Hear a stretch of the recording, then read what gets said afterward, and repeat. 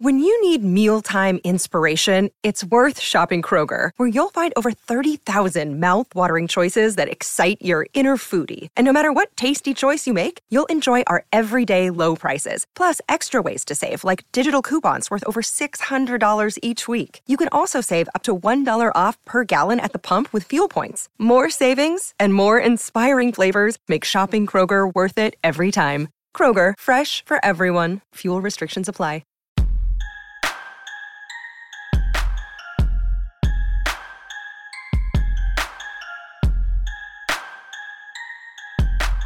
Welcome, everyone, to the Orange and Brown Talk podcast, post-training camp edition, I guess. The Browns fully practice here in Berea. They're sort of getting into a game week pattern here. They play the Bears on Saturday, so this was sort of their, what would be a Wednesday practice.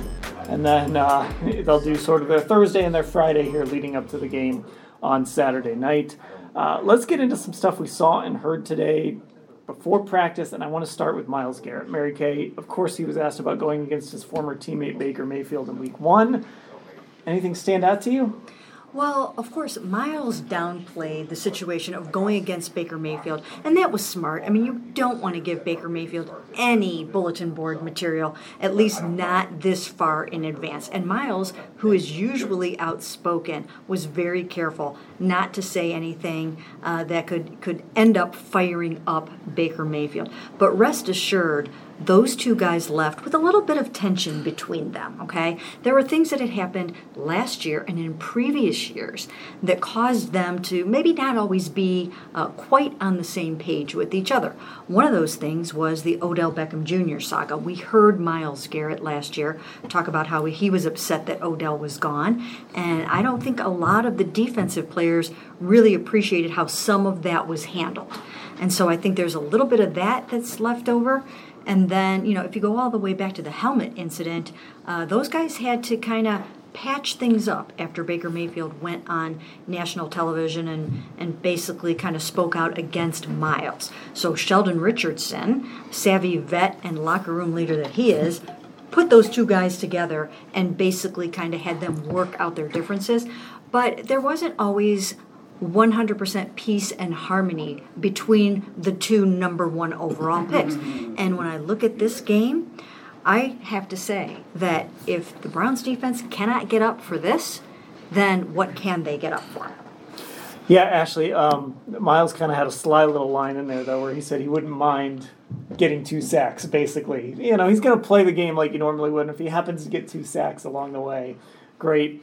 I'm sure Myles and the rest of that defense and the rest of this team in general want to go out there and prove themselves against Baker. Yeah, when Myles said that, I couldn't help but wonder if he's going to head to the Spirit Halloween or whatever and have a new tombstone made for his quarterback graveyard if he does get that sack against Baker Mayfield in Week 1 when he decorates for Halloween this year. That was the lead of my story. I didn't even read it. Oh, my gosh. This is no lie, people. I did not read Mary Kay's story yet. But the thought did cross my mind because I think at the end of the day, Myles Garrett is the type of player who, like you said, Dan, is not going to give these guys bulletin board material necessarily, but he certainly will throw in his little quips when he can. Like, he's still got that personality. It's going to come through, and they're going to use it as motivation regardless of what they say. Like, it's understandable, I think, why they keep so much of this stuff in-house and aren't going to talk about it with us. But at the end of the day, it's going to be talked about in that locker room, I think. Yeah, and look, I read 2 months ago, this was a nondescript game. It was just an opener in Carolina. Who cares? The Browns are the better team. They're going to win the game. But now there is some spice to this game, whether players want to stand behind microphones and say there is. The way I see it, nobody is watching every single detail as closely as SB Nation right now for another beef history video. But no, really though, I mean, you're right. This was just another game on the schedule. I mean, the first game, all right, let's go and get one of them. Now, this might even make primetime TV for all we know because of all the narratives and everything in. But Myles knows better. Myles is smart. He knew how to construct his words to show that, I'm not going to say anything to make myself look bad or give him, as my co-reporters would say, any bulletin board material. But just know I'm going to be ready for that game. So I definitely look forward to how he approaches and definitely leads that defensive tone. Okay, so this is one of the fun things I like when we have a new person kind of join the beat, and they haven't been around the players, they haven't been around guys. Irie was asking me about Myles Garrett before he came out for his interview, and it's like, what does this guy look like? And anyone who has seen Myles Garrett, it's like it's incredible, like how athletic he is, the way he's built. So, Irie, your first impressions of Myles Garrett? I am convinced that he lifts houses. He doesn't use dumbbells. I think he legit lifts houses. I don't care where, small or big. He uses that for his within his training program. I mean, he definitely it's definitely different when you're watching from a couch on TV and just like, wow, he's so agile. And then you see him in person, you're like, what the? Like he should have been cast for the Thing in the next Fantastic Four film. But it just makes me even more excited to watch him come every season. From that, compared to seeing how it really looks in person, it just makes him even more. It just adds to how great of a player he is. So the reason I bring that up, Mary Kay, is Myles today, of course, as he does, it seems like every training camp, the Defensive Player of the Year award is brought up. It's going to happen until he wins it. T.J. Watt was brought up, and the NFL 100 list was brought up. Now, the NFL 100 list is what it is. It's supposedly voted on by players, but none of these guys actually take it serious when they vote. So it kind of is what it is. But Myles said he thinks he should be number one. He's got the physical ability to be number one, to one day be. I'm sure Aaron Donald has been number one on that list before. It's probably not always a quarterback. What does it ultimately look like the year that Myles Garrett does end up number one on that list? Well, I have been harping on this for a very long time. You guys know that I've been doing this about Myles Garrett, and that is, I believe that he needs to add way more takeaways and big plays to his repertoire. If you go back and you add it all up, and I've got all the numbers in some of my stories, but I think that's the thing that is sort of missing from his game. Just more strips, a few more batted passes, maybe a touchdown here or there. I mean, just, when you see Aaron Donald play, and of course there are different positions, but when you watch him play, every single game that he's been out there. And if you hear some of the coaches talk about Myles Garrett, and Joe Woods has been saying this going back to last season, they're talking about consistency, and Myles even talked about that today. Consistency, and what they're looking for is that same high-intensity level of effort on every single play, or at least as many plays as he can. Now, maybe some of that would involve a little bit more rotation so that he has the juice and the energy to perform at that level all the way to the end of the game. But there's two things that I've been saying all season. So he's got to get more takeaways, and he's got to finish strong. For whatever reason, in each year, he has tailed off at the end. It's either been because of COVID. A lot of these things, haven't necessarily been his fault, but it was COVID one year. Last year, I know he had a groin issue, and then there was the helmet year. So, he needs to go out like a lion. I mean, he needs to come in like a wrecking ball and go out like a lion. And I think if he can do those things, then he will get all the attention he deserves for NFL Defensive Player of the Year. And Ash, I feel like that second Baltimore game was like the template. And I think he was going down that road the year he got COVID. He was a terror that year. But I think that Baltimore game last year where he kind of won that game for him. That touchdown, that strip sack touchdown was basically the difference in that game. And that's sort of, you're not going to do that 16 times a year, but to see a little bit more of that, I agree with Mary Kay. That's the thing we need to see, where you kind of say, okay, we need 95 to go make a play here, and then he just goes and makes one. Yeah, for me, it's kind of all about him finding a way to put these things together in terms of his sack numbers and the takeaways, because, like you said, Dan, the COVID year 2020, he was doing really well with those takeaways, but then tapered off after he got COVID. This past year, we saw the sacks come really early, really quickly. He really, was in the conversation because of that, but couldn't get those takeaways. I mean, it wasn't just Myles. This team as a whole struggled to get takeaways. They were in like the bottom half of the league easily with creating those. So I do think it is mostly about him just putting it all together. And it's part of the reason why I've been so interested in asking him. We've heard him talk about things he changed this preseason, and really especially with his training, focusing on his core, because he believes that's really key to eliminating some of these nagging injuries that I still think back constantly to when Aaron Rodgers was on the Manning cast for that Pittsburgh game, and they had just played them a couple weeks prior, and he's like, well, it definitely helps when Jadeveon Clowney's not out there and Myles Garrett is playing on one leg. Like, that's the situation that they were in, that those numbers really, I think, tapered off because of that groin injury last year. So we do the drafts all the time, right? We haven't done one in a while, but we'll get back into doing drafts at some point on this podcast. If we were doing edge rushers, would Myles Garrett be everyone's number one pick? I'm putting you on the spot. So I'm thinking You've got the Bosas. Yeah, that's hard. You've got T.J. Watt. You've got...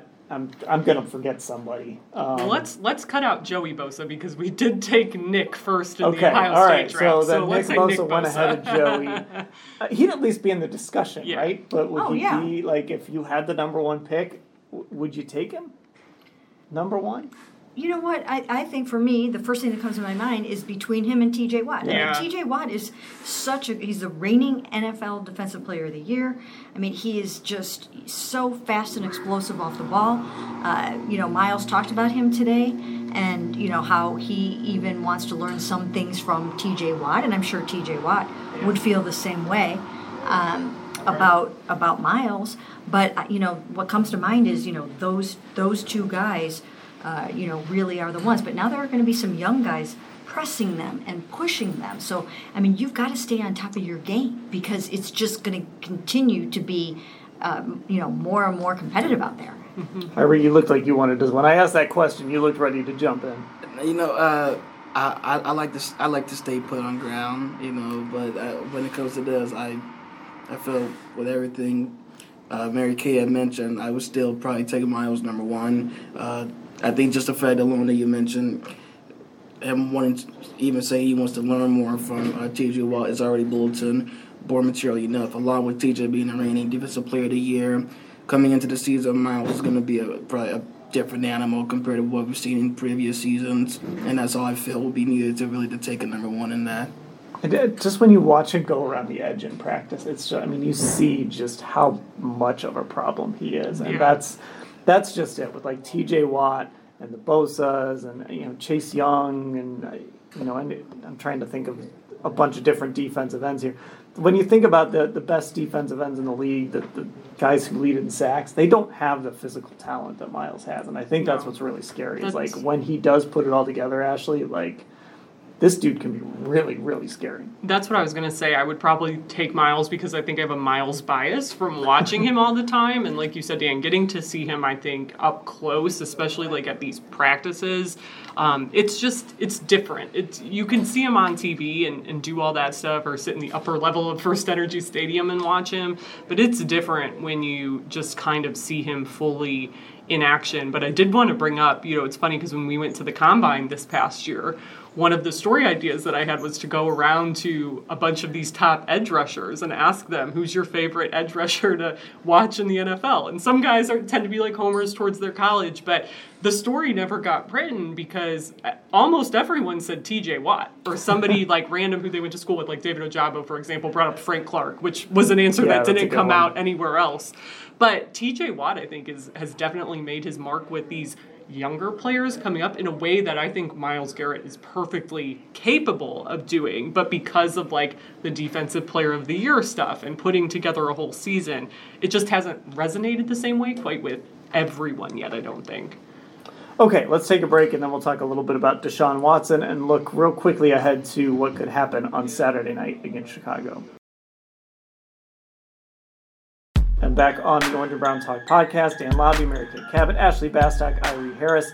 Deshaun Watson, Mary Kay, as I believe you tweeted it out, he is basically playing Baker Mayfield now. Yeah, he is primarily running the show team or the scout team, where you give a look to the defense about the quarterback that you're about to play. So that's what he's doing. And as we mentioned on our video, they really don't need to game plan for the Bears in the final preseason game on August 27th, this coming Saturday night. They don't need to worry about that. If they're transitioning to regular season mode, which they're in right now, it's time to be game planning for the Panthers. So I would have to think that if they didn't do it today, at some point between now and the time that Deshaun Watson is suspended on August 30th, that he will be making like Baker Mayfield. And isn't that ironic? He's giving the defense the Mayfield look. So, it's just kind of funny, kind of ironic the way that this whole thing worked out. Baker, the minute that the Browns flew down to Houston to court Deshaun Watson, asked to be traded, and I think that changed everything. Because if he didn't ask to be traded, there's a chance he'd still be here. But, they knew after that they had to come big at Deshaun Watson, and that's when they offered him the fully guaranteed $230 million contract. Now, Deshaun had something to do with also him getting back into it, too, with them getting back into it. But I just have to wonder if Baker Mayfield didn't, stomp his feet and pitch a fit and ask to be traded, if they just would have ridden out this season with him. Maybe. It's weird, Ashley, watching Deshaun Watson run the scout team and Jacoby Brissett run the first team. It's just, we're not going to get to see practice for that much longer, but it's just so strange to stand there and, like, Deshaun Watson is, they're holding up the card and they're showing him what to run, and it's just a bizarre...